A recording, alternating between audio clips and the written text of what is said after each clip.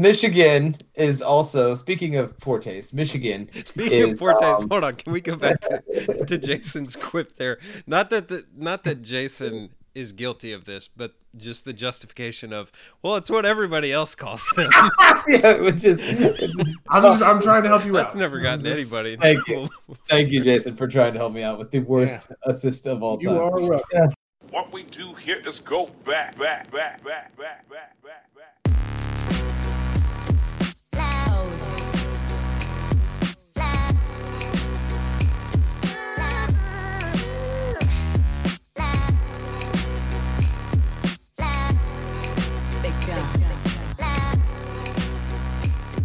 Okay, welcome back to the Wheel Route Podcast, everyone. This is mildly legitimate conversation amongst friends and lovers about college football and lifestyle.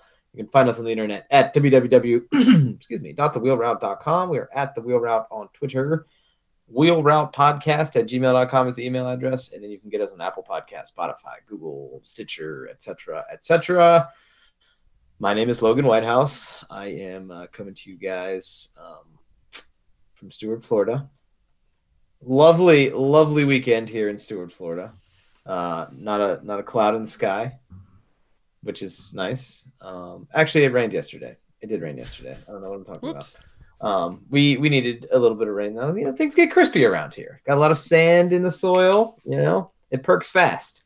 So good to be with you boys. I'm on Twitter at LogOnTheDawn, where I opine occasionally about things that are important to me, namely defensive coordinators and offensive play calling and the important things. General snippy things. You know, that's where I make my money. Who else is here tonight? My name is Jordan Shank. I am in Harrisonburg, Virginia, where, again, unseasonably warm recently. Gave some nice windows for a couple of golf outings this weekend. I'm on twitter.com at ShankJordan, where I think I did a pretty good job of refraining from tweeting messy things this past 48 hours or so. So hats off to me. I did it. That's right. I followed We are very proud of me. We are very proud of me. My name is Jason Kreck, and I also tweet things at Jason Kreck. I've also refrained recently from hot taking it up. I don't think it's more reasonable for me to refrain from that than either of you this weekend, but still, I followed the rules of Twitter, and I never tweeted, and so never twote. I never twote. So I feel like there was a Sarah Fuller tweet, Jason. Not that wasn't like that. Not that that's was fair. A bad thing to tweet about, but that's fair. You're right. You did join at least one fray. I did jump into that moat a little bit, but it's fine. It's fine. But yeah, I'm okay with that. I feel like that's a good ratio for me. Is slowing it down to one per crazy topic. I'm just here for accountability. Okay. Yeah. No, I appreciate that. Yeah. I'm also I'm in the Friendly City where it was just absolutely gorgeous today. Just like low to mid 60s, cloudless. Just a delightful Sunday in Harrisonburg. Love it. Are we partaking in any beverages tonight, gentlemen? I've got another bubbly water. It is the Cherry Michigan line Nomi.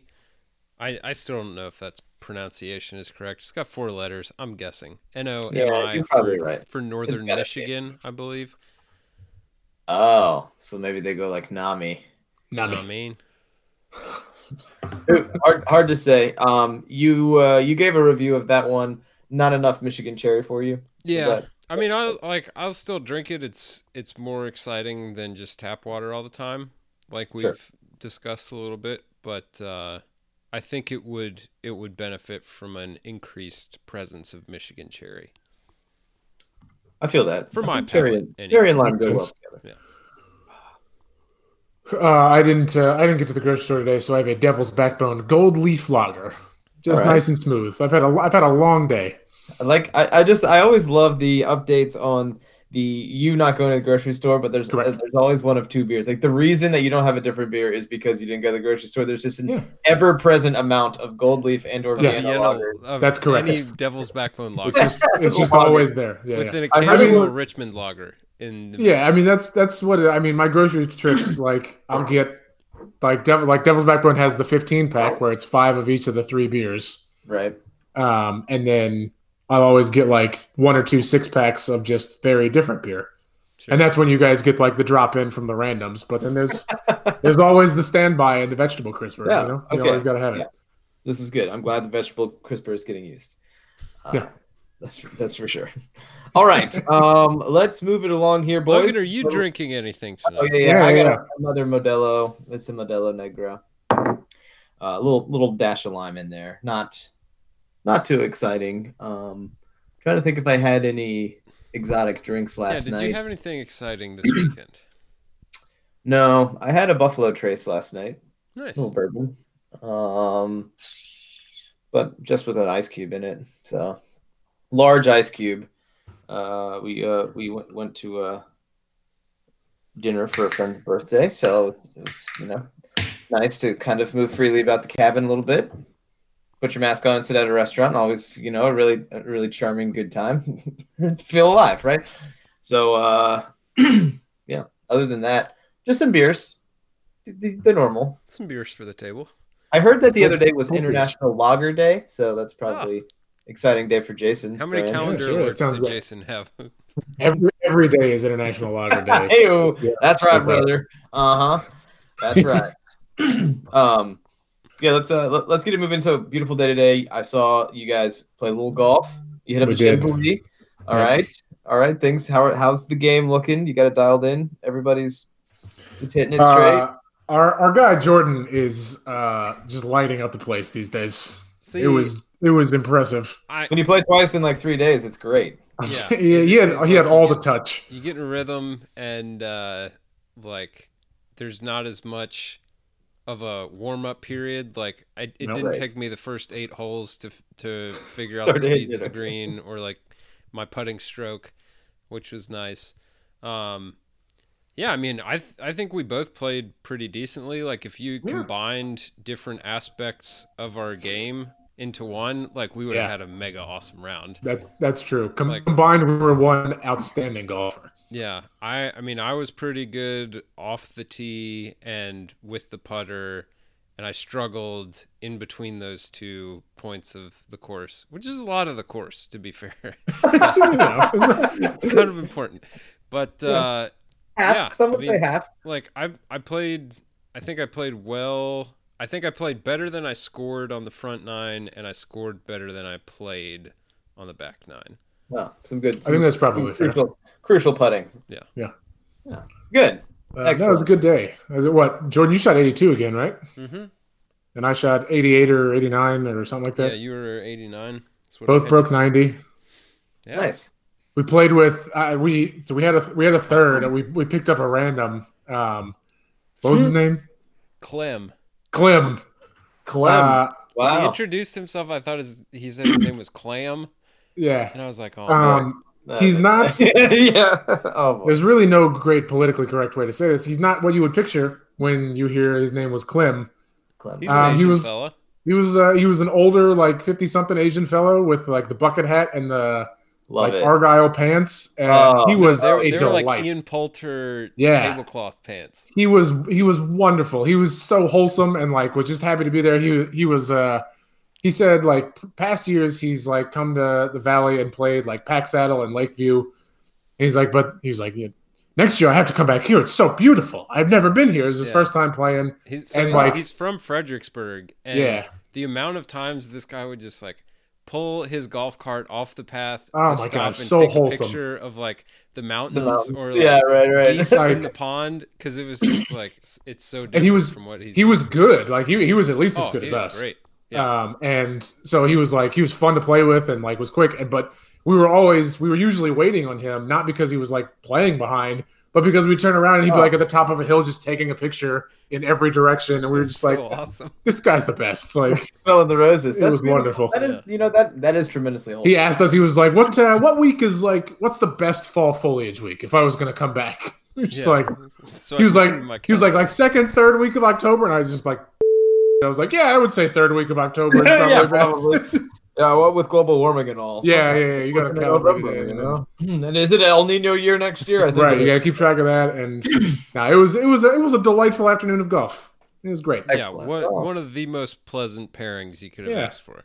Because I mean, let's be honest, like a random third at Chinville can go some directions. Got some, yes, yeah. So This was 10 out of 10. I would play with him again, like planned. Oh, yeah, willingly. Absolutely. It was I'm great. a little disappointed I didn't grab his number. We should have swapped contact. When he comes info, if we're back. being honest. Clem, I'm in the Berg. I'm Yep. in the F Berg. Clem dog. Beautiful. Well, I was gonna hit some golf balls this weekend, but it didn't work out for me. We had some stuff going on around the house. I did build my new smoker. Jason, I was sharing some smoker porn with you today. It looked gorgeous. I was also, I guess, just letting you guys know, it came in a fantastically small box. Yeah. And like we saw Coach E's Instagram story of you singing and muttering to yourself at 8:30 in the morning. Yeah. Why did you Could try to not put have- it together in Could the not have dimmest looked lighting more ever? like a Christmas morning assembling the toy that he Yeah. opened. Well, it came on Friday, and I started putting it together like Friday night, like 9:45, which was probably not the best move. As I took all, I mean, like I said, great job. Shout out to the packaging engineer for getting it all in that box. But damn, if it was not plumb full of all the parts and just like little styrofoam blocks, and it's just impossible to like extract all the little styrofoam pieces and the tape. Like, why do you got to put it in a plastic bag and then tape it twice? So then you can't even rip the plastic because the tape creates like an unrippable collar that you like can't pull through. So then you have to find the knife. So anyhow, a lot of that going on, but we did get it all together. We saw fire yesterday, and we burned meat today. So good times. Excellent. Logan with the short rib route tonight. It looked delightful. Yep, little Korean inspired short rib. I'm a real sucker for Korean barbecue flavors. Yeah, you've always been a big fan of that route. I like a nice, a little Asian zing situation going. Probably could have let them stay on a little longer, but they were great. They were cooked and well done. They just I probably didn't take them all the way to like whatever 205 or 203 like you're supposed to. But delicious nonetheless. We'll use that again hopefully this week. And I did, Logan. I think I sent you the picture. I didn't send Jordan. Yes, I did lamb tonight. What cut did you do? The lollipops? Yeah, just the lollipops. Just did the rack of lamb. It's such a start to finish. That rack of lamb lollipops is like an hour and a half. It's great. Like you smoke it up to like 125 ish, and then you I have my grill and my smoker right next to each other. Oh, okay. So right before it got to 125, I cranked the grill up to as high as it would get and got a big fire going. And I just picked the lamb up, put it in the fire, flipped it over after about a minute and a half, and you sear both sides. It's so good. That is good. You just gotta get the rub right. And I don't know, Jason. Does your Camp Chef doesn't have like the flame ability to like? It does. Meat? Yeah, you can pull the. It's got a little sliding thing that you pull and expose it to direct flame. I just haven't done it just because I have that gas grill right there. Oh yeah. So I don't feel like burning through pellets just to get the temperature up when I got a propane tank right next to me. Double fist grills. Mine. I got a whole corner. I only did like 4 short ribs, so I had plenty of space on the grill. So I have like the little slide dial thing, so I could just open it up, and I finished them off with some direct furnace blast right on there. But got to. It's great. It was. Gotta get that Maillard reaction. Yes, a delightful experience. We'll do it again. I'm very excited for you to embark on this journey. Yeah, it was very nice to not be impulsively checking my Bluetooth thermometer the whole time, being like, that fire, I put 2 logs on that fire 10 minutes ago. It's taken a while. Then 10 minutes later, I look down, it's like 427 degrees in there. I'm just roasting a turkey just to smithereens. And it's always like smoking purists are always like, pellet grills. But it's like, man, it makes like A- barbecue in It's so easy. Like, don't Yeah. judge me. So, A- would be great. So, all right, let's keep it moving here. We got some college football, boys. I guess this was sort of what Black Sunday or whatever they call it for college football. Our 2020 version of it, I think it's maybe been a little bit muted, given the situation. I think with a lot of schools and COVID and everything else, and some teams are still playing. Like, I mean, we still have like maybe one or two more games. So, I mean, most of the SEC is still playing. Technically, yes, right, yeah. They all have a game on Saturday. I think all the Pac-12 plays. Actually, does the whole SEC play on Saturday? I thought just like there's 3 or 4 other games. It's either 8 or 10 teams playing on Saturday. Oh, okay. I know I think the whole Pac-12 is playing right in the Big Ten. So yeah, the B1G. Sorry, but that all said, a couple new names to add to the fray here. Lovie Smith done at Illinois. Kevin Sumlin done on the heels of a 70-7 drubbing by Arizona State. Done at Arizona. That was a official can of whoop game if I've ever seen one. It was 42-7 at halftime. He got pummel-drummed. Yeah. Officially. Wow. So yeah, it's a weird pummel drum, but that's true. You would never think one so. of 2 pummel drums we had this weekend. Oh, did we? Yeah. I'm North Carolina won 62-26. Oh, nice. And then Auburn. They finally did it, guys. They got it together and they did it. Jason, Jordan, and I were talking and looking at, I guess, Football Scoop before we got on the pod here, but it looks like Auburn, I think, owes Gus like $21 million. So we talked about it on the golf course. The buyout was 21 point something million. Yeah, 5. And 50% of it has to be delivered in the next 30 days. And apparently they've already had that assembled and on hand for a while. Reportedly, it's been sitting around for a couple months. Yes, and then dust every time he beat Alabama. It's just like, oh man, got to keep that money in the vault. The more interesting scenario, not interesting, but just like Auburn's, it's gonna be interesting. Yeah, it's gonna be interesting to see who they come up with because I think there's like on the order of $8.5 to $9 million owed to the staff. Yeah, their defensive coordinator has a $5 million buyout. Jason, $5 million for Kevin Steele. I believe that it's going to. Now there are rumors that they're just going to hire Kevin Steele, which would be objectively hilarious. That would be, yeah, it would be. But yeah, so like all told, I think the final tally was pretty close to $30 million, which I believe is the most ever paid in a buyout. Right. Yeah. In a pandemic year. Auburn's weird. Don't have your ADs negotiate contracts. Yeah, and also it. But on the same token, it pays to be a school like Auburn where you can, make some phone calls and basically generate enough interest to do this. I think the point with Auburn is that job is not going to be very attractive as long as Nick Saban is still coaching in Alabama. And I mean, it's going to be attractive because you're going to have a chance to win a national championship there. You're in the SEC West. You're going to get national TV games. But I mean, people pointed out like the expectation to longevity ratio is tough. Is tough there. Very tough. I mean, people pointed out that it's one of only like 3 or 4 places in the country where the last 2 coaches have won national championships there. So like, you can win there. At the same time, Gus Malzahn won like 65% of his games. Wait. Who won there? Gene Chizik? Chizik before Malzahn. Malzahn didn't win one there, did he? Who won there? I thought Malzahn won with. I think one of them won. Chizik was the coach. Malzahn was the offensive coordinator. On the same team, I believe. I thought he won a national title like his first year. Are we counting that fake 13-0 team that claimed a national championship and got left out of the BCS? Maybe that's what it was. Kind of like the I probably should have fact checked this. The Tommy Tuberville team because that's who the coach was. Anyhow, no, I don't think Malzahn won a national championship there. I think you're right. He did win like 65% of his games and beat Alabama multiple times. Yes. It feels like he probably was owed a national championship based on the amount of grief and high level wins that they had. But it was Auburn, and they also would either, they would beat Alabama. They lost the national championship game his first year to FSU.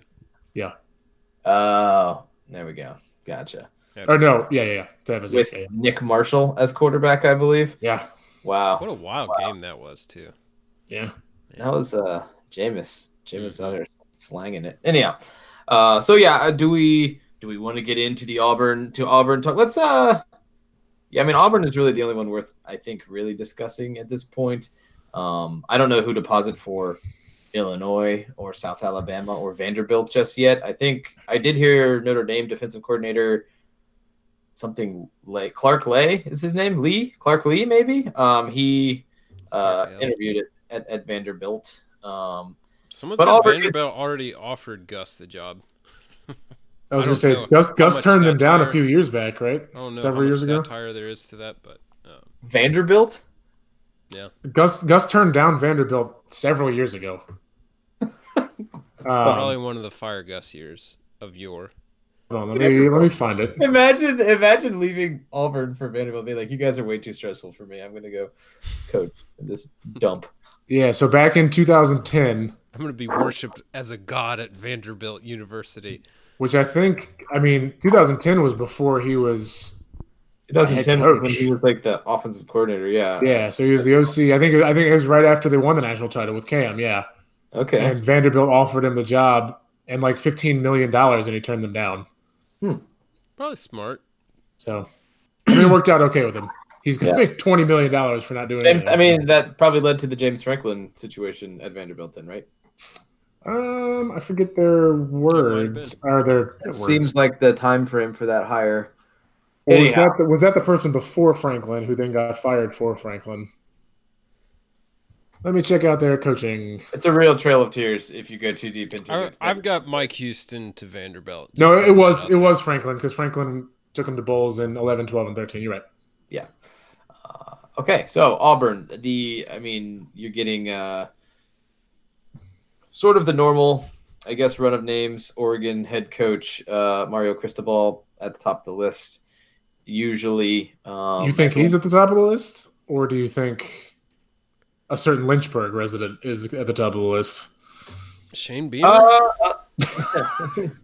First of all, Shane Beamer's from Charleston, Georgia. Well, he said resident, not native.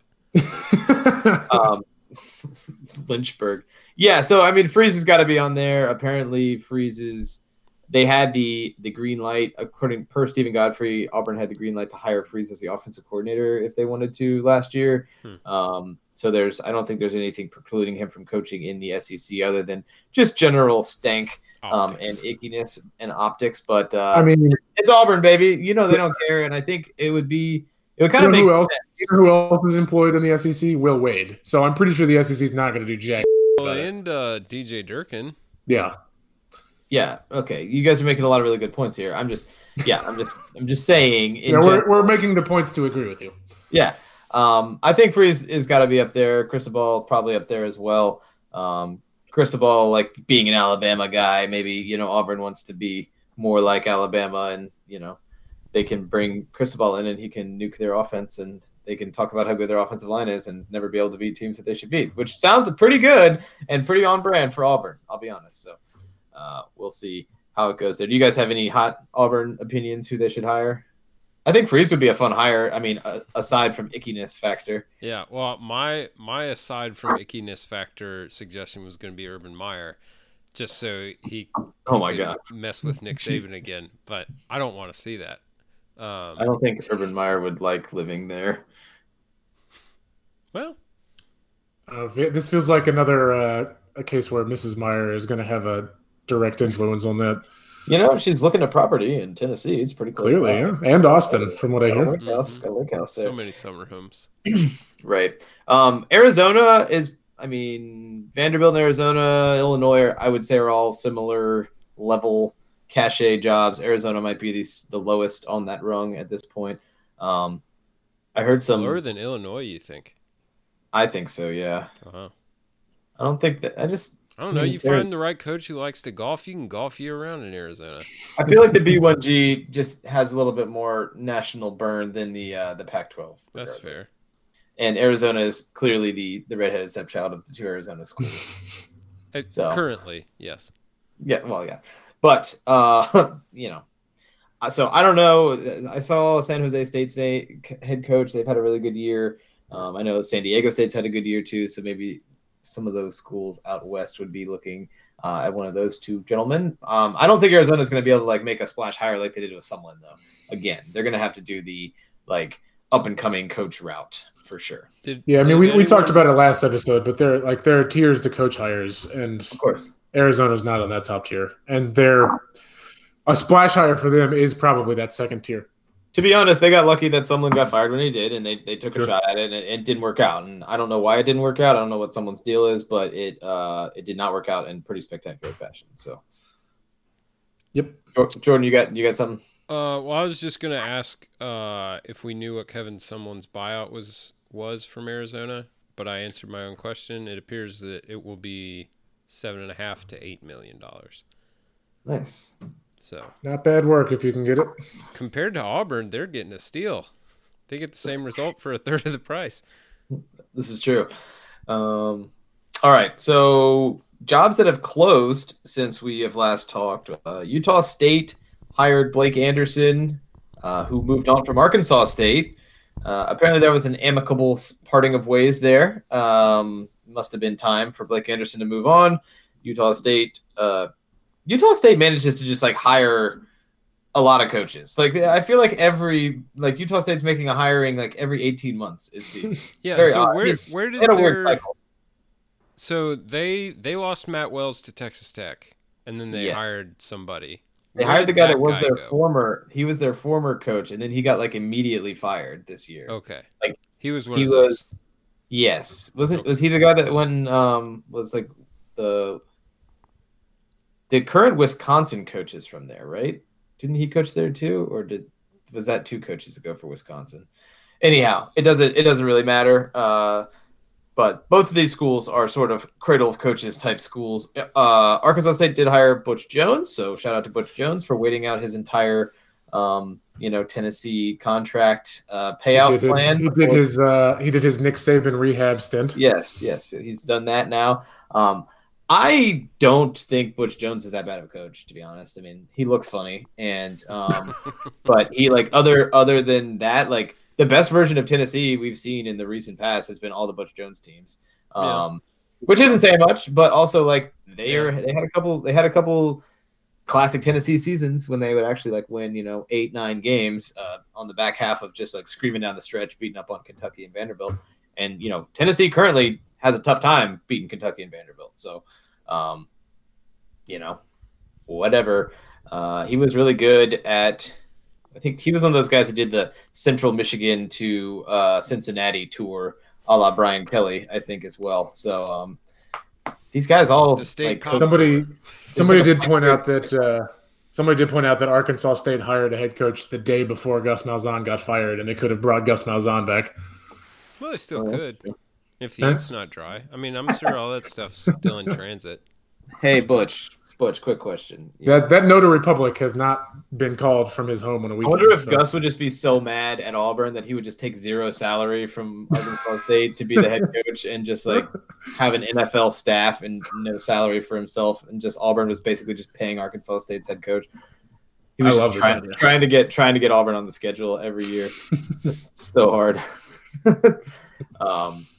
But yeah, those are the two that are full on the hot seat still. I think Virginia Tech might be a little cooler now, but I hope so. There may or may not be a meeting tomorrow with Whit Babcock and co. Like there probably is at the end of every season to talk about these things. So I got to decide if they're going to a bowl.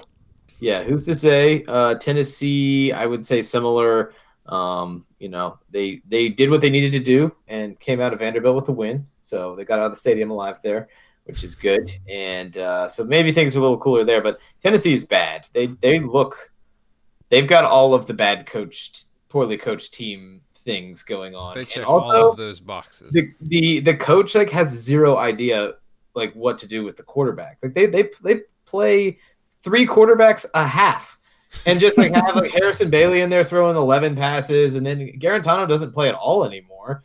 I mean, and they just got these other guys who are trying to figure out if anyone's good. No one's good. Also, no one gets a chance to prove if they're good because they play. It's not even like they're doing platoon system. He's just like all right, guys, let's roll the balls out there and see what happens. You Yeah. know, all-time QB for a few snaps, but it's weird. It seems like a mess. Yes. I think that the seat at Texas is still very hot, but there was a release, the athletic director today. Emphatic vote of confidence. It gave the emphatic vote of confidence, which can we queue up Texas's schedule for next year? I'd like to know when is Tom Herman getting fired next year? At what point in the season are they lighting and sending it out into the 2021 Texas football? They are home against Louisiana Raging Cajuns. Oh, at Arkansas, that's home trouble. against Rice. Okay, so they got at Arkansas as their weird Yeah. their Then fake. The Raging Power Cajuns five could game. give them problems. I was gonna say Louisiana's feisty. They could, but Napier wants, and Napier might not be the coach there anymore. Yeah. Well, Then yeah, they open Big 12 play players will with still be there. at Baylor, at Iowa State, at TCU. Okay, So you drop that Baylor game, you could start 0-3. They're not going to lose to Rice. to Arkansas or Rice. No, I'm talking about Big 12. Oh. Gotcha. You lose that Baylor game, you're probably losing at Iowa State. You're probably losing at TCU. Evidently, Baylor's starting quarterback is in the transfer portal. He's had Charlie enough. Brewer? He's taking his things and leaving. So, yeah, I don't think losing to Baylor, but I mean Iowa State could be good. But hey, you know Matt Campbell, who's to say where he's coaching next year too? But yeah, I think that Texas probably is like the hottest seat going into next year. Matt Campbell at Auburn. How do we feel about that? I I feel like that's too smart of a hire for Auburn. yes, I was going to say would agree. I think that would be a really good hire for Auburn. I feel like the Auburn boosters would not be pleased. Yeah, I feel like doesn't go they- fast they- enough. That car is way too sensible. I need something that puts a little scary in my system. Yeah.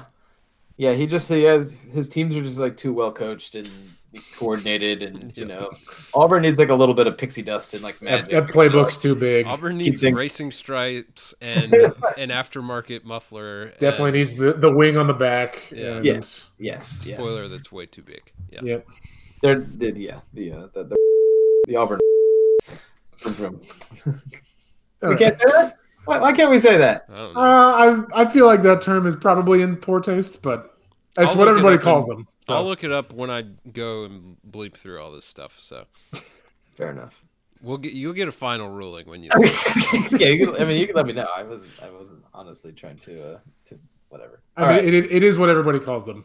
Michigan is also, speaking of poor taste, Michigan Speaking of is, poor taste, hold on. Can we go back to Jason's quip there? Not that Jason is guilty of this, but just the justification of, well, it's what everybody else calls them. yeah, which is I'm trying to help you That's out. never gotten anybody in Thank trouble. Thank you, Jason, for trying to help me out with the worst assist of all You time. are welcome. Yeah, keep it up, Logan. Lean right, yeah, into it, continue. brother. Communications professional. Let's move off of this. Communications. Michigan, I would put them up high, and I think Texas Tech has some problems now too. I don't think things are going very well there at Texas Tech. I don't know what Texas Tech's expectations are. We have seen Texas Tech be okay in the not so distant past, but I don't know. College football seems like it's morphing. And you're getting a sort of like ruling class that's always going to be good, and and then just like a whole bunch of people that talk about the glory days a lot. So, and try to just dump money at getting back there, which in theory could work, but I think the location is killing some of these schools now too. Like I'm sorry, Nebraska. I just don't think that kids from South Florida want to go to Nebraska. Yeah. And I don't care that you have a cool coach. I don't care that you have racing stripes on your car, and an aftermarket muffler. It's just not going well there. So anyhow, thoughts think before that's we fair. move on to actual football? I'll take. Yeah, all right. I mean, I remember.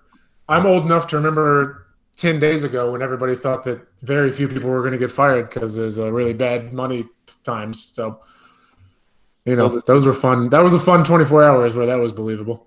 Yeah. Well, this is the usual thing where people kind of conflate the money that moves football with the money that moves athletics, right? Correct. And it's and different. with like common sense and emotional, Right. Yeah, difference. right. And not like a bunch of Auburn dudes in like Patagonia vests sitting around right now spitting into dip cups, like just Bunch of board members. yeah. right. Exactly.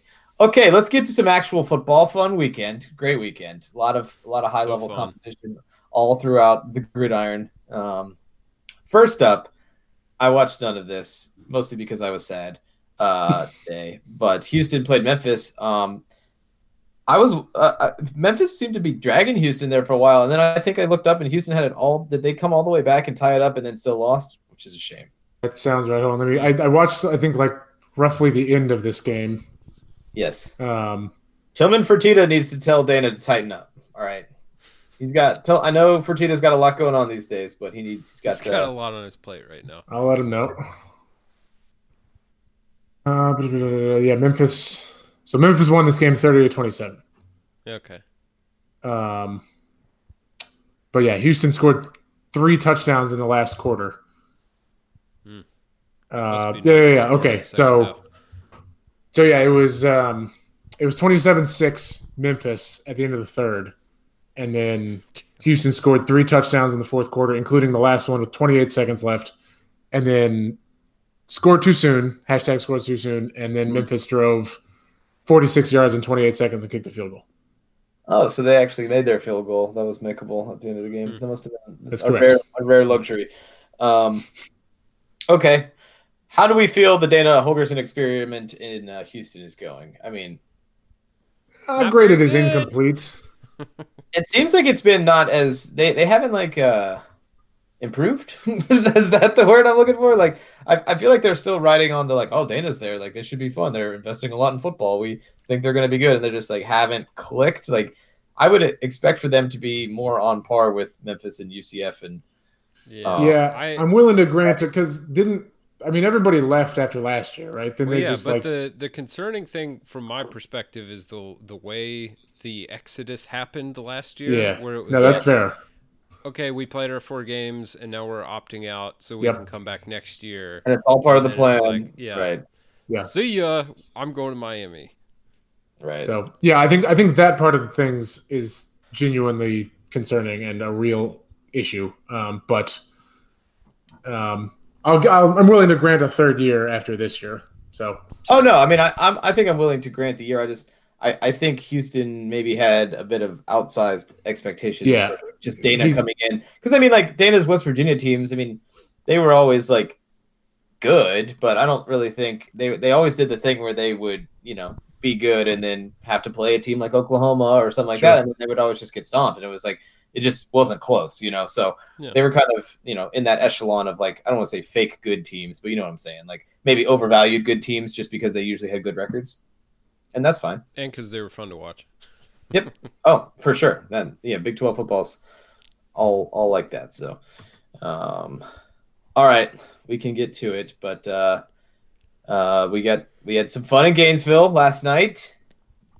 Florida falls to LSU 37-34, I believe was the final, in just a real dumpy performance by a really weird performance by the it was as an unbiased observer, and I do genuinely empathize with how everything went down. But like that was so funny and absurd. Like not just the one big thing that was funny, but like the whole game was just nuts and absurd. So, Jason, like I think Ryan Nani tweeted like everybody wanted it to be normal, so LSU Florida came out with like its steal a police horse like nude in the food court craziness. Like that's what it was, and I would have been disappointed if it wasn't that.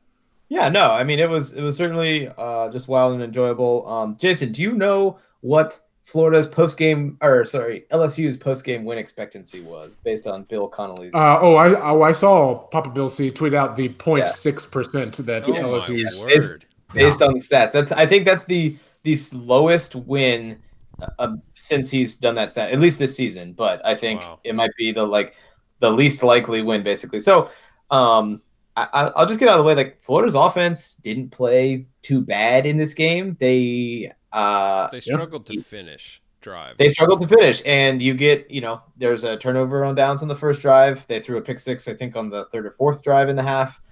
They fumble. Trask gets run down from behind right before halftime when Florida has been so good all year long about scoring right before halftime and getting a little momentum swing through the half. It happened to them this game. LSU scored right before halftime, and they got the ball back, and I think scored only a field goal right after halftime, but they went on like a 13-play, 62-yard drive to score a field goal that took like 6.5 minutes off the clock. So did, kind of what they needed to do. But, at the end of the day, Trask has 2 rushing touchdowns and 2 passing touchdowns and throws for 475 yards. I mean, the turnovers were killer. Ultimately, the undoing, I would say. Kadarius Toney played his ass off. I don't know. I felt so bad because that last drive, he was just like, you could tell there was just nothing left in the tank. 9 catches for 182 yards for him. I mean, he's just a monster. The wide receiver coach for Florida, Billy Gonzalez, gets a lot of heat for missing on recruits and on the recruiting trail, but you got to give the guy a lot of credit. The Florida receivers appear to be they're willing blockers, and they appear to be very well coached. And a guy like Kadarius Toney was so wild and out of control for the first 2+ years. You saw him start to round into form last year, and this year he's been legitimately one of the best slot receivers in the country. And he's gonna get drafted. I mean, he's gonna be probably a first day, second day draft pick. I mean, you have to be really good to like draw comparisons to Percy Harvin and have them not seem absurd. Right. And he's not as fast as Percy Harvin, and that's fine. No. But I have rarely seen a guy that runs with the amount of balance that he runs with to be able to start and stop like he does. It's incredible. But he's added to his game this year the ability to be a legitimate slot receiver and go over the middle and catch passes with his hands and things like that. So anyhow, huge bright spot in the game was Kadarius Toney. He seems like he really bought into this coaching staff, and I think he had the reputation of being a bit of a knucklehead. If use all the loaded words that all the announcers like to use, but that was Kadarius Toney, kid from Miami. The story you always get told about him, and he really he did the number 1 jersey well this year, so good for him. That said, Florida's defense is an apocalypse. They cannot get lined up. They give up 37 points to, I guess they give up 30 points to an LSU team starting a true freshman quarterback on the road in the swamp at night on his first start. And just pretty much, I think I saw another stat, 44 dropbacks, 0 sacks, 4 total pressures in the entire game. Really let a kid get comfortable back there. And that's, I guess I would say, a recipe for losing a football game. The starting quarterback was Max Johnson, son of Brad Johnson, Tampa Bay Buccaneers Super Bowl winning quarterback, Brad Johnson, I believe, right? Had many cups of coffee with the Washington football team as well. Yeah, which also, we're getting old. You love to see that. But he was one of the last quarterbacks I remember that wore the that one face mask that a lot of quarterbacks were wearing back in the day that was like the deep, it had like the low rung thing and like just the center bar. And yeah, Drew Brees wore it for a little while too, I believe. But that all said, always funny to see kind of what pops up. But yeah, I mean, and then add to Florida's lack of pressure is playing really soft coverage when you're maybe blitzing or trying to engage up front and not getting home. And it was bad. Florida's defense kept them in the game in the second half. They, got LSU off the field a few times. And yeah, I mean, this was just a weird game. Florida's inability to finish on offense and their defense's inability to get demonstrably better in the second half. They made some stops, but I don't think it's acceptable to give up 30 points in a game and say that the defense played well, if that makes sense. So yeah, and then Jason, you alluded to it, but sort of the cherry on top of this game was a tied football game with 2 minutes to go, and Florida feels like finally gets a stop, forces what appears to be a punt. They're going to get the ball back with a chance to win the game, and keep the season rolling. A little bit of a scare, be able to do the whole we overcame adversity. We didn't play well, we got unlucky, and we still found a way to win thing, and. Somehow, in the midst of making a tackle, Marco Wilson rips finds himself with the player who he tackled shoe in his hands and just gets up and is like so excited, just rifles the shoe like 20 yards downfield to right in front of the LSU bench also, which of course like the LSU bench erupts and yeah, they're going to throw a flag on that. It was unsportsmanlike conduct. Yeah. Florida, so 15 yards, it's a first down. Florida eventually forces a field goal, and shout out to the LSU yards. This kid bombs a 57-yard. You couldn't even see the goalpost because it was so foggy either, and he made the kick. Shout out to him, tremendous kick. Florida get the ball back, get a chance to kick a field goal. It was a makeable 51-yarder. Evan McPherson pushed it wide left. Evan McPherson is a very good kicker, and he is not. He's missed some kicks this year, and it's been a little disappointing. I think he's 12 for 16 or so on the year, which is good, but you kind of needed him to come through right there, make a kick, go to overtime, and try to win the game. You would think Florida probably would have won if that game went to overtime just based on Florida's general success they were having on offense the entire game and like how it seemed like things were shifting in that direction. But Florida ran out of time, and they spotted LSU too many points, and it was just like super mega disappointing. I don't hang all of this on Marco Wilson's bad choice, but it was a very bad choice for a guy who's a senior on senior night to make, who's supposed to be a leader on this defense. And I think the thing that like bugs me, and I'll let you guys get in here next, the thing that bugs me about this Florida team, and I know Mullen kind of likes to play cat and mouse with the reporters after the games and stuff, and he gets a little pissy after losses, which frankly is fine. I would be too. But the whole team coaching staff operates with like a weird level of, I would say, unearned arrogance that it's easy to throw back in their face when they lose. I think especially the defense, the defense has not had a good year, and you still got guys in the fourth quarter when you've given up damn near 40 points to LSU getting up and flexing in people's faces and, throwing shoes across the field and like all sorts of stuff that in my mind should be 2001 Miami defense doing, not 2020 Florida defense.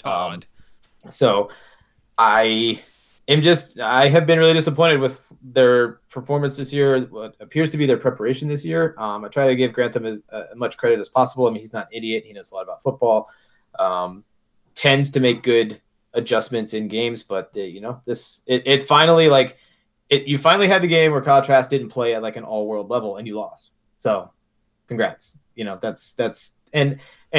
my main takeaway is Florida is close. I think Florida's close, but I don't think that they're demonstrably closer than they were last year. They beat Georgia, but they're gonna get rewarded by going to the Outback Bowl. So. Sure. Anyhow, that's sort of my sad takeaway.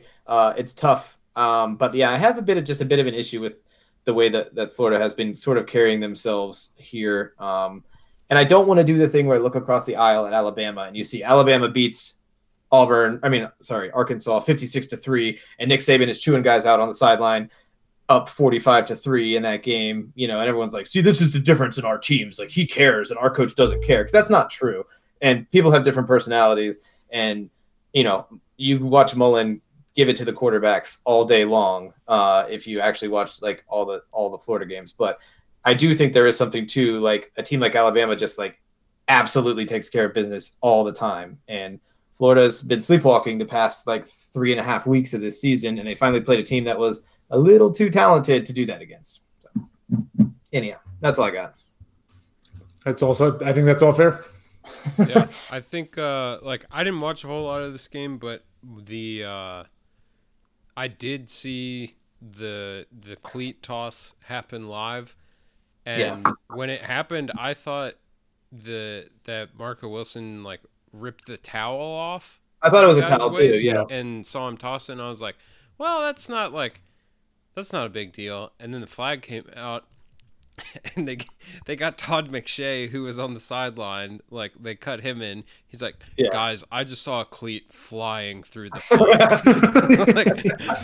one of the all-time just most authentic lines in sideline broadcasting. Guys, I saw a cleat flying through the fog. Right. So, yeah, and that is one of those situations where it's super tough, because that, like you said, Logan, that's not the reason they lost the game. No. but it is. I mean, it is. It's indicative of LSU the had a chance to win the game. So right. Yeah. Oh, and I think it's indicative of the sort of the character of this football team right now, and I still think they got some guys.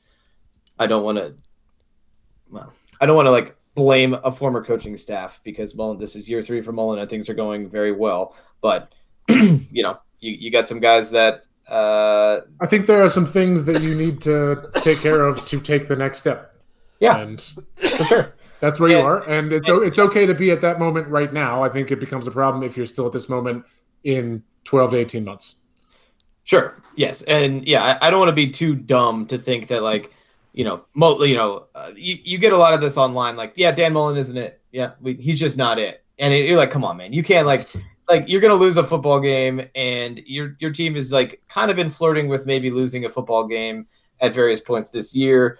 It is a shame the way that they lost the Texas A&M game, the way that they lost this game were both games that they very well should have won.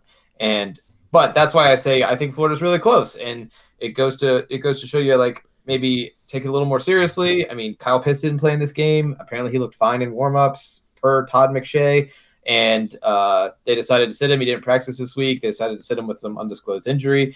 Probably thought you were going to get away with it. LSU only brought 49 scholarship players to this game, and was able to win. So it's just disappointing, and that's kind of is what it is. You got to get better. I'm interested in what like Mullen's like true thoughts are, and I know he's never going to give them, especially to the Florida like beat, but because they're, notoriously I think a little bit difficult to deal with, and I don't think he exactly loves dishing on guys too. And I don't expect a coach to get up there and be like, yeah, Todd just really had a bad game plan and I didn't talk to him at all. He's an idiot. And yeah, totally his fault. Like, I mean, it's easy to be Twitter guys feel like he needs to get fired, but I think Florida needs to move on personally from the guy. And it would be nice if we could pawn him off on one of these other schools.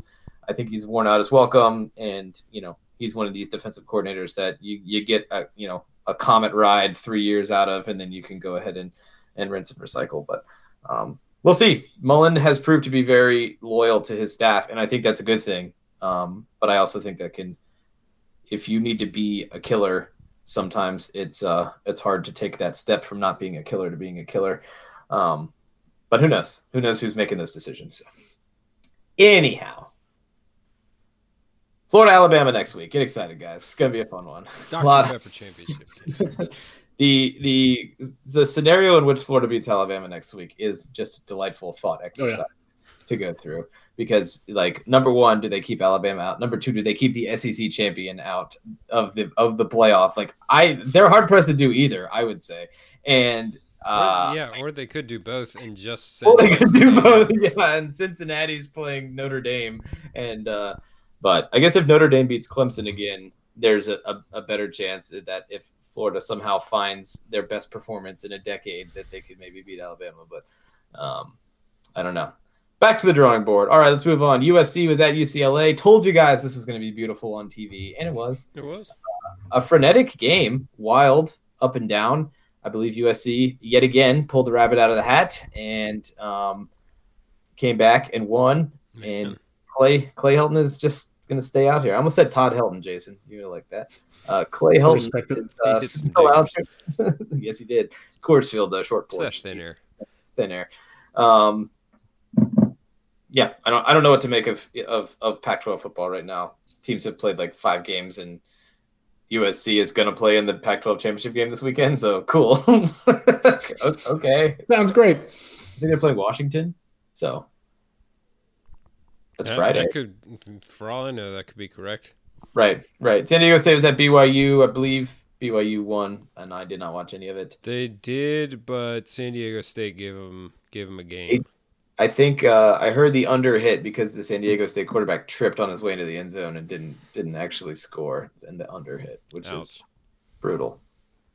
Almost as bad as Pete Rose told a story on the Levitard show that he was betting some horses at some like awful racetrack at Konya or something, racetrack up in Laconia, up in probably Indiana or someplace where he's from, and a deer ran across the course and knocked his jockey off his horse. He was ahead by like 5 lengths coming down the backstretch. Jockey, a deer hit his jockey off the horse. He got DQ'd. Bad beat of the century, gotta be. All right, Wake was at Louisville. I don't know why I put this on here. Louisville won. Satterfield looked. The good Louisville showed up. Emily, Coach E asked me. We were watching the end of this game. She was like, "Is Louisville's coach a nice guy?" And I was like, "Well, Emily, see, that's a complex question. Yeah, it's really hard to say.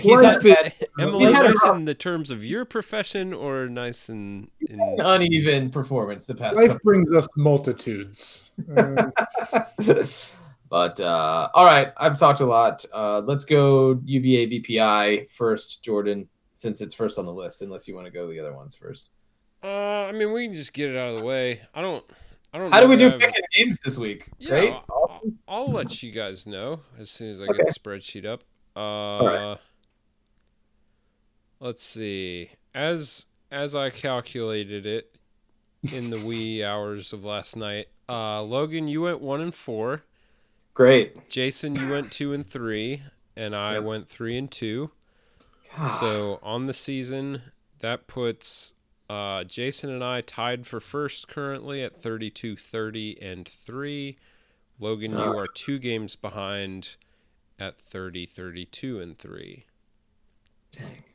Below the 500 line. The wheels have really fallen off the past 3 weeks. You're limping into the clubhouse at this point. Was feeling myself a little bit there. Got a little emotionally bent on the hoops. You're a little chesty. That's fine. Hey, listen, conference championship week. This is where you win. This is where you make it all back. This is how we win. Yeah. Sure. But yeah, let's talk Commonwealth Cup. Let's just do this thing. Let's just get after it. Let's detox the feelings. Let's honestly and I know this is Jordan. I'll lead off by, and I didn't watch this because it was obviously on the ACC. Jason. It was on the ACC Conspiratorial Network. Yep. And that's fine.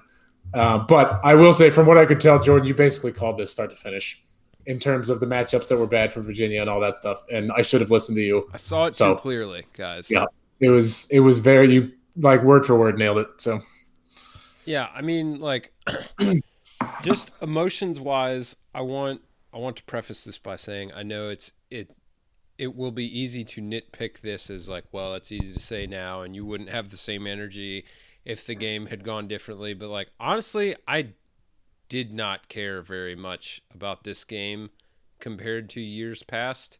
Sure. I found myself far less emotionally invested in it.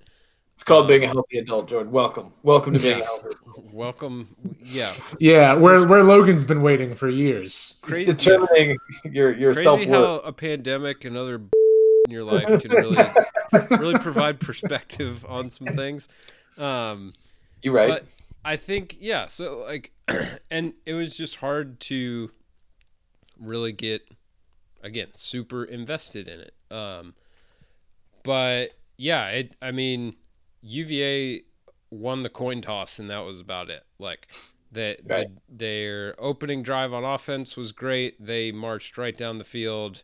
Armstrong threw a dime of a touchdown pass to Keaton Thompson. But the 2 quarterbacks, as they do, hooking up on touchdown passes. Yeah, dual threat, 2 dual threats. So that's a dual threat in some circles. The quad threat. The point in which I started feeling the impending sense of doom was Virginia Tech muffed a punt pretty close to their own red zone. UVA gained. It was the 29-yard line. Yeah. UVA gained 2 or 3 yards in 3 plays, and then Brian Delaney came out and pushed a field goal attempt that would have put them up 10-3, I believe, which would have been huge. Momentum-wise, confidence-wise, all that stuff. But it was a weird kick, too, because it was one of those that went, right over the upright. It was hard to tell that he didn't make it, and they were emphatic that he didn't make it. I guess he missed it, but it was the way the camera looked, like it looked like he made it. It on looked TV. like he made it from the camera angle, and it brought back memories of, again, I'm gonna reference this, that Wake Forest game. Al Groh challenging the missed kick call that got overturned. Getting it overturned was the best part. Like, I can't believe that. I remember that. Raycom Sports was Wake Forest, right? It was either Wake Forest or North Carolina. Oh. But only the wizardry of Al Groh. But now, like, you cannot challenge. That's a call that you cannot challenge anymore. If it's above the level of the above top. the wind flags type deal. Yeah. So part of me Otherwise, thinks this is a weird tangent, but part of me thinks we should also put a top crossbar. So it's a rectangle, and you got like hit a You box. gotta kick it through the you gotta kick it through the rectangle. We're gonna reward guys for like having too strong of legs and just bombing it over the box. Yeah, let's Yeah. show some finesse here, I guys. see no problem with this. We're bringing blocks back into the game. Beamer ball's back, baby. Got to kick it low. And maybe put some nets on either side of it. I don't know. This is Or you gotta do like really aggressive parabolas and like try to like get it falling down through the. you gotta hit the gap wedge and land it on a 5-yard petri dish. But so anyhow, that was when UVA did not convert that into points. Yes. That's when I kind of felt that the milk began to curdle a bit. Virginia Tech didn't punt until midway through the third quarter. Also a problem. They did whatever they wanted to pretty much offensively. The Virginia defense remained very bad. Jordan, real quick, the score that Virginia gave up right before halftime was also like supremely brutal. They like just inexplicably didn't push a guy out of bounds, and he just like turned around and they whiffed on the tackle completely, and he just like jogged down the sideline untouched. It was a 7-yard out that ended up as it was like the corner assumed that he was just going to catch the out and step out on his own volition. He like didn't even like make contact. He just kind of like his arms just hit him, and that was it. And there was no pushing. Weird. Yeah, so there was that, and then like UVA kind of tried to maybe try and get a field goal before halftime, but then they absolutely botched how they were going to use timeouts. I think like watching this, I got the sense that one, there's still a lot of mental hurdles in the UVA program of playing this game on the road. It could have gotten real ugly if that was a Lane Stadium with fans in attendance, because that's again very disappointing that you have an empty Lane Stadium. Like that should be your best chance to win this thing on the road, and you just get embarrassed like that. But yeah, so like I felt like watching Brennan Armstrong. He seemed to play like a guy who was pressing a lot. Like he felt like he had to be the Bryce Perkins and do everything and win this game by himself, which was a mistake, and I think he'll learn from that. But he made some good throws, and he made some really bad throws, like throwing balls behind guys, underthrowing your 6'7" receiver multiple times. I don't know. He doesn't do that thing where he fits the ball in between the linebackers and the safeties very well at all. Like that's something that I've been impressed with, like Kyle Trask all year. Like he fits that ball in really well. Like it too many times Armstrong steps into that throw and sails it right to the safety. And it's like, oh, dude, you can't be throwing like that. Can't be the interception you throw. Yeah, like, well, it's like he doesn't even see the safety on some of those.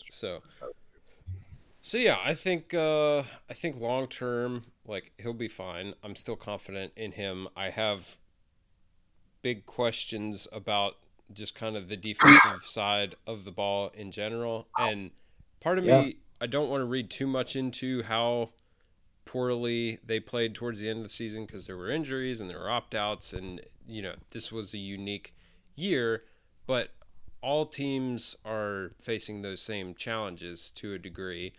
And like this is not the first time where the defense has absolutely been skeleton crew at the end of the season. So I think there needs to be some self-evaluation in terms of roster management and recruiting at certain positions on the defensive side of the ball, secondary in particular. So we'll see where it goes from here. But Yeah, not the result we wanted to see for sure, but No. if it keeps Fuente around for a couple more years, maybe it's a blessing in disguise. It's the Broncos playing the long game. Yeah, chestnut checkers. Yep. I was just disappointed. I was disappointed in the defense. Of course, they just giving up the big plays is tough. This Virginia Tech team doesn't seem to be like a home run hitting team, and you kind of gave up a couple home runs, particularly that one right before halftime. I don't really think Virginia played like terribly on offense, but you make the mistakes coupled with just like your inability to get them off the field, and you're going to lose that game the way you lost it. I mean, it was going to happen. Always a little interested in the game plan for these like big games. Seemed a little tentative and pressy at first, and Virginia Tech kind of just like I would use like probably a coaching term, but like Virginia lost touch with Virginia Tech at some point, like in the second quarter, and it was just the game was over at that point. Yeah. Like it was too much to overcome. Even though Virginia played, I think, a little bit better in the second half and scored some points and had some good drives and some good plays, it just wasn't enough because I think the damage was already done. And then I am excited though for Virginia. The Armstrong, Poljan, Davis offensive triumvirate could be a lot of fun. Is Poljan coming back? No, he's a senior graduate. He is a senior. Damn. Yeah, all right. He's whatever. I hadn't heard his name before. So well, to be fair, seniors can come back. This is true. I doubt he would. So, if he's going to get yeah, there's a lot of layers to those sort of things. He should play in the NFL. He looks like an NFL tight end.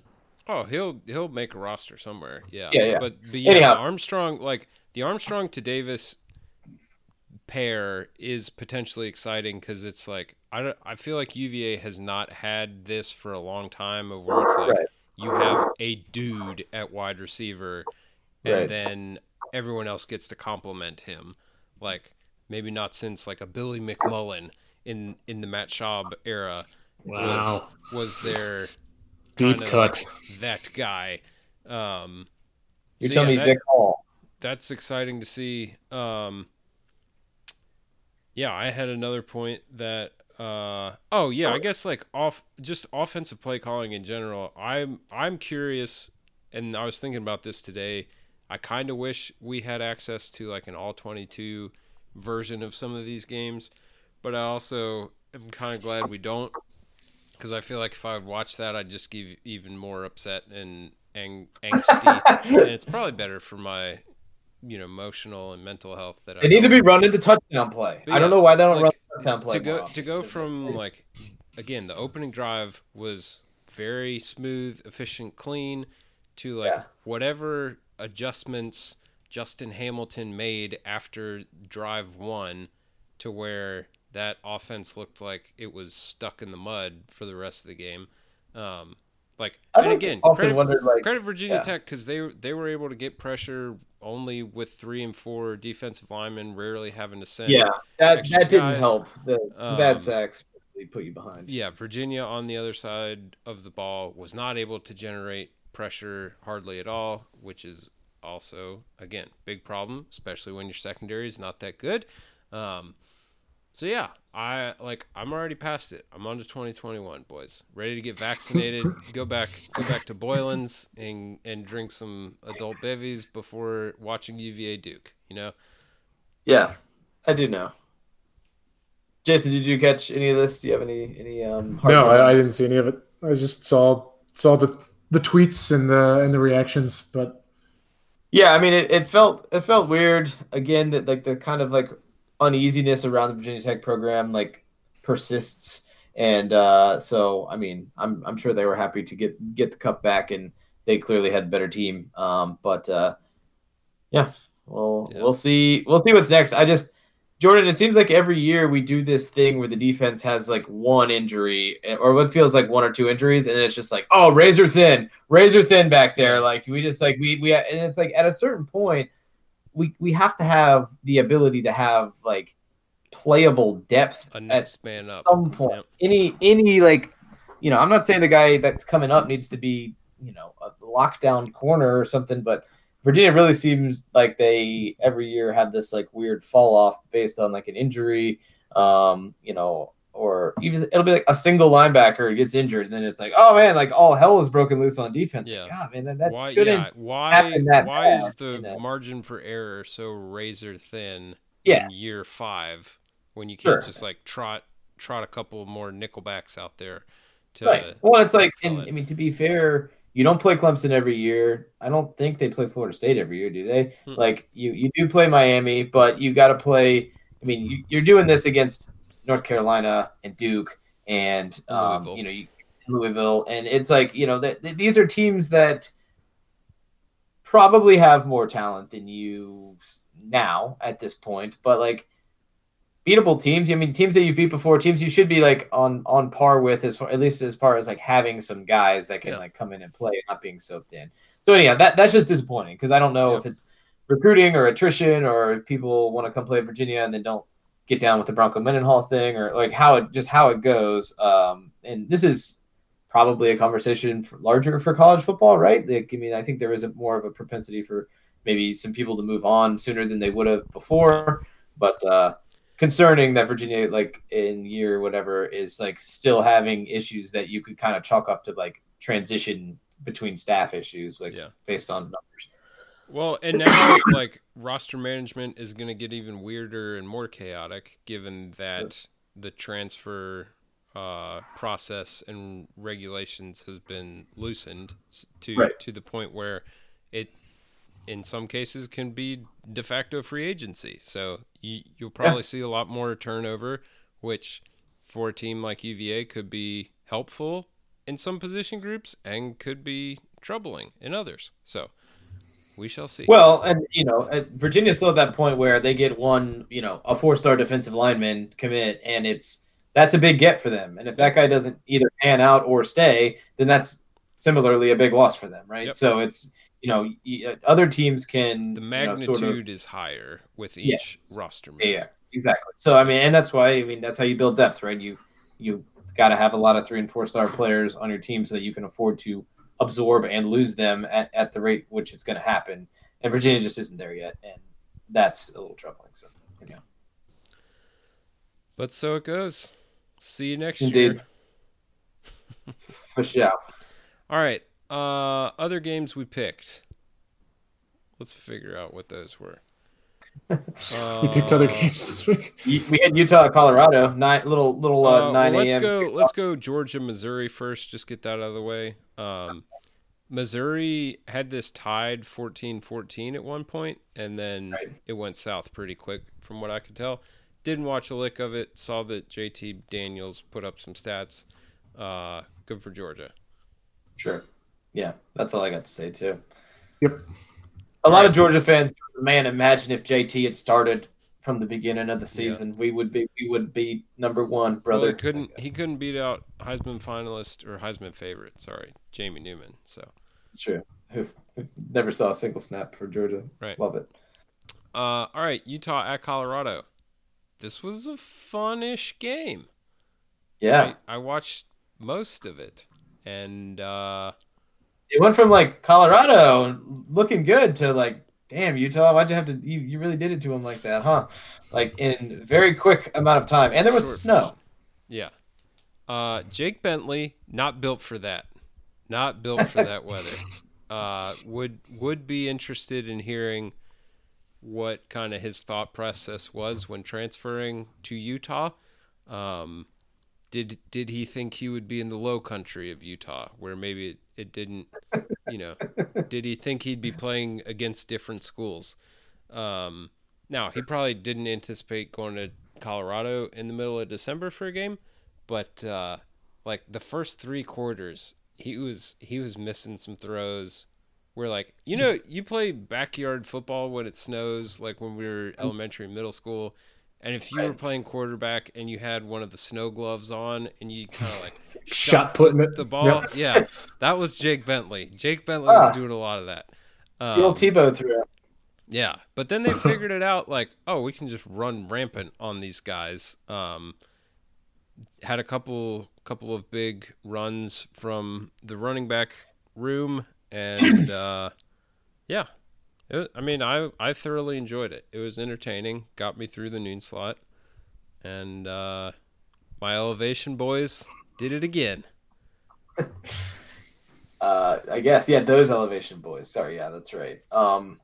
Yeah, I mean, I kept up with this, just kind of seeing how it's going, but Pac-12, hard to get a read on the Pac-12. I wish I would stop putting Pac-12 games on the games that we need to pick. Because I think this was the first Pac-12 game I watched.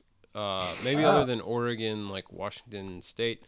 But Colorado has another Chenault at wide receiver. Oh, that's right. Lavisca's What is his younger name? brother. Dvorsky?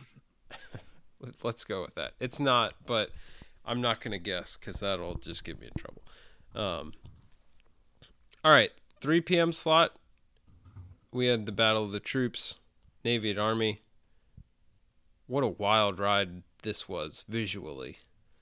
Did anybody watch any of this? No, I heard it was pure also. Because it apparently was. It was 3-0 until the final 11 minutes of the game. Yeah, and that's kind of when I joined it. Played like on the banks of the Hudson River with like George Washington paddling by, and that was the Delaware River, but same idea. Yeah, so it was like foggy. I flipped over from I think the Utah game to this, and I went from like seeing a snow-covered field to just seeing pea soup, and it felt like I was watching a Star Wars movie when they just jump like planet to planet, and there's totally different landscapes and everything. It's just jarring. Cats. Yeah. But yeah, Army was up 3-0 for a while, and I remember. Apparently, Navy had, like, their quarterback sprung loose earlier in the game, and as he was crossing the plane, fumbled it out of the end zone. That was their best scoring attempt. Logan, I hate to break this news to you, but they were undone by your favorite rule. The worst rule in sports strikes again. Yeah, and then they got into a weird, just, like, run back and forth in between the 30s for the most part. Navy had another costly fumble that Army took and eventually scored. But this was like right after Army fumbled. I remember seeing Army fumble a pitch and Navy went to scoop score it, and the guy just like clubbed it out of bounds with his hand.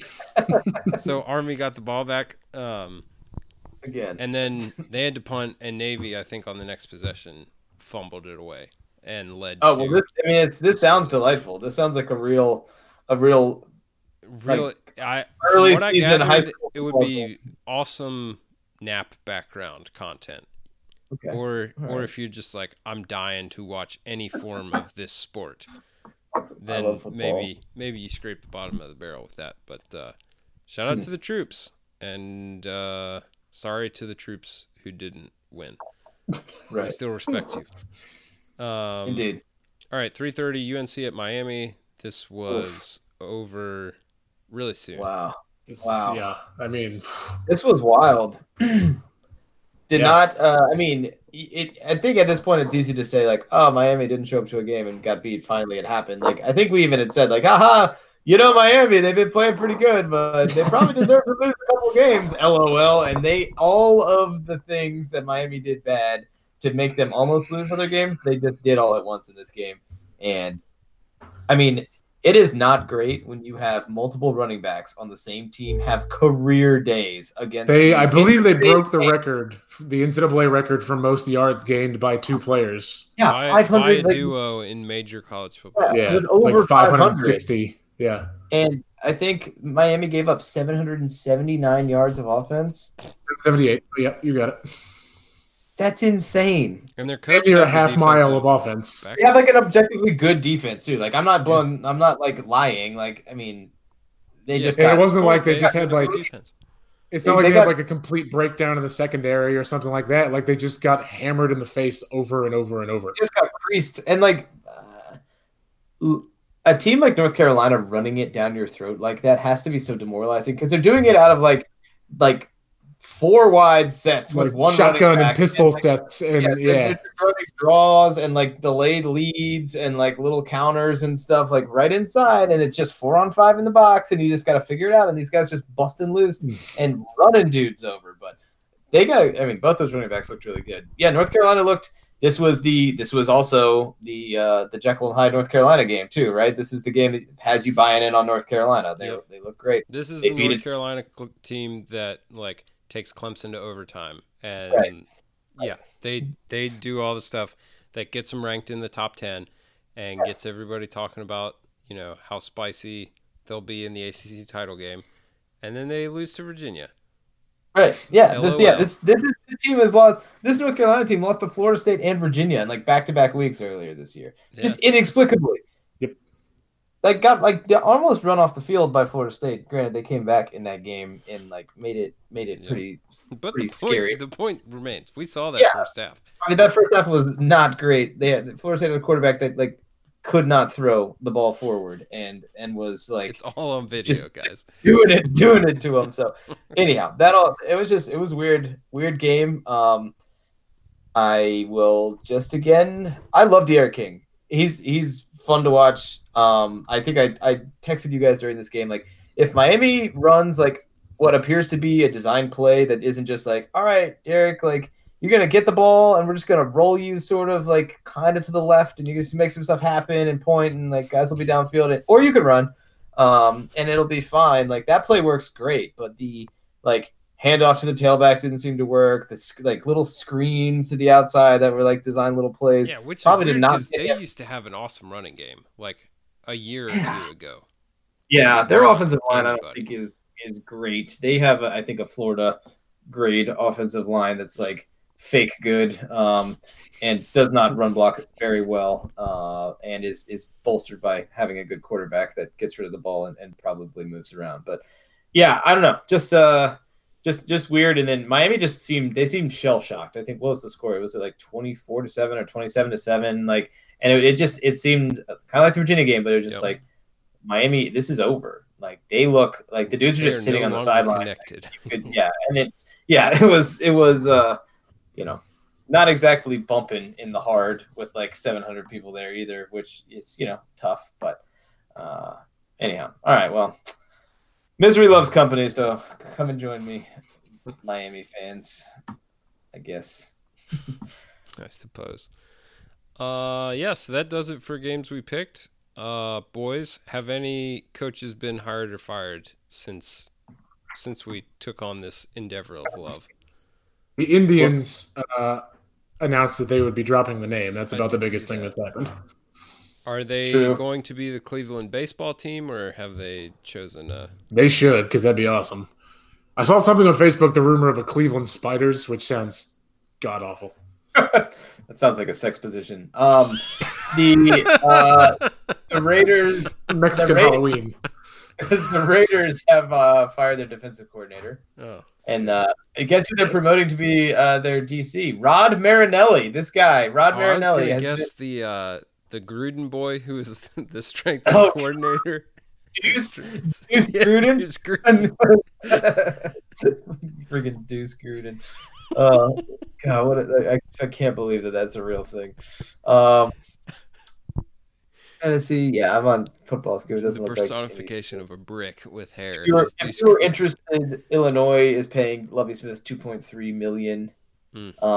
They are not going to be using a search firm to hire their next coach. Well, take them out of the Rolodex. All right, the early we should say there has been some credible reporting that Liberty would be interested in hiring one Art Briles should Hugh Freeze leave. So, the more things change, the more they stay the same, and the more. Yeah, it's a little too on the nose. I think. Very, very much so. But there was also rumors that Texas Tech boosters had gotten together and wanted Art Briles. So who knows? So I have a question. I mean, is it?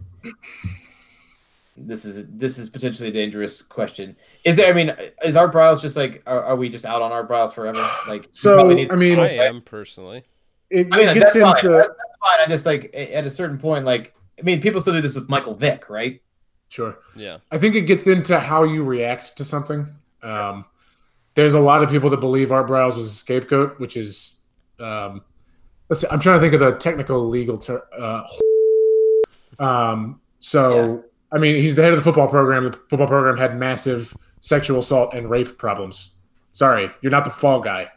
I'm not saying that to say that he is a permanent pariah, but for damn sure it's going to take a lot of like doing the right thing and accepting responsibility and working to rectify things and that sort of thing. I don't know that he's done a whole lot of that. And he hasn't done jack shit. So, Yeah. like, say what you will about Mike Vick, and that, like, listen, dog people, like true dog people, will never forgive Mike Vick. And I'm sure, yeah, I get it. And But like Mike Vick also went to prison and served his time and got out and has basically funded like half the animal shelters in the Hampton Roads area for like a decade and a half since then. And he's done a whole lot of stuff in the community and that sort of thing. So like, you know, you can get cynical and say he's just doing that so he could come back to public life, and that's fine. But the fact is he did. But yeah, it begs the question. Yeah, what else do you want him to do? Exactly.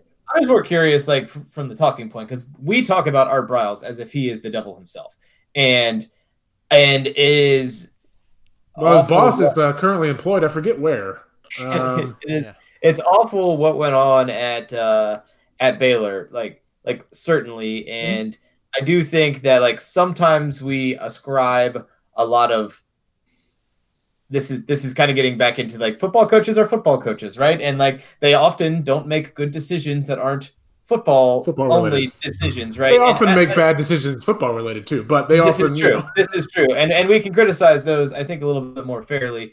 Baylor's a private school. We don't really have a whole lot of insight as to what went on there. It's pretty clear there was some skeeziness that went on there. And I think Art Briles like certainly has earned like his reputation and earned, I guess, sort of all the grief that he gets. I was just sort of like, I mean, the guy was like a really good coach for a while. You just kind of wonder, like, is it gonna take like him coaching at Liberty for 2 years and then all of a sudden he's gonna be Texas Tech's coach and we're gonna be just okay with it because I don't think that's out of the realm of possibility at all. All right. Yeah, I don't think so either, to be honest. I'm not. I will emphasize that you saying "we" does not refer to the "we" on this podcast. That's just this is the royal society. Yeah. And so, I mean, it's one of those things. Like, listen, that it's tough to. It's super gross to rank college sports scandals, but you have to kind of view that as one of the worst three. Sure. And one was at Penn State, and the other one was also at Baylor, where Dave Bliss basically painted one of his a murdered player as a drug dealer to hide the fact that he was paying players. Also, that player had been murdered by a teammate. It was horrifying. And so, I mean, listen, like, it's really tough. Like, it was a heinous thing that they were involved in. And if you say that there is nothing Art Briles can do to get back to public, I don't blame you at all. And frankly, I'm probably more on your side than the other side. Yeah. I'm not going to say there's absolutely nothing, but it's going to take a whole lot, and he's done nothing. So, yeah. Yeah. No, I would agree with that. It doesn't appear. It appears that he's just trying to, like, be a football coach still and just, like, wants to just call ball plays and not be bothered. And you're like, come on, man. Like, you got to take the good with the bad when you have a position like that. So, all right, I'm looking here at some names for Auburn's job, just in case we wanted to discuss. Steve Sarkisian did pop up as well. Ooh, yes. I don't see him being a culture fit there, but he also wanting to be foil for Saban like that. I don't know. I feel like he kind of owes Saban for a lot.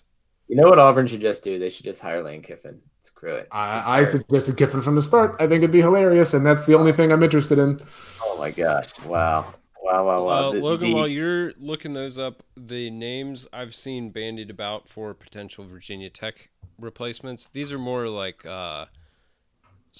twinkles in the fan base's eye. Sure. Tony Elliott of Clemson. Cristobal from Oregon. Okay. Gus Malzahn. I mean, like, listen, okay. I don't think Cristobal I think Cristobal probably could and maybe should be a Virginia Tech level school head coach. He doesn't do it for me at Oregon. I don't know what's going on at Oregon. Like they seem like they have kind of like I think he should stalled. move now so he doesn't get found out. Yes, that's probably true. I mean, I think he's like a good recruiter and offensive line guy, but it's like I don't know. Oregon just like yeah. I see Chad Josh Morris Heupel was also a name.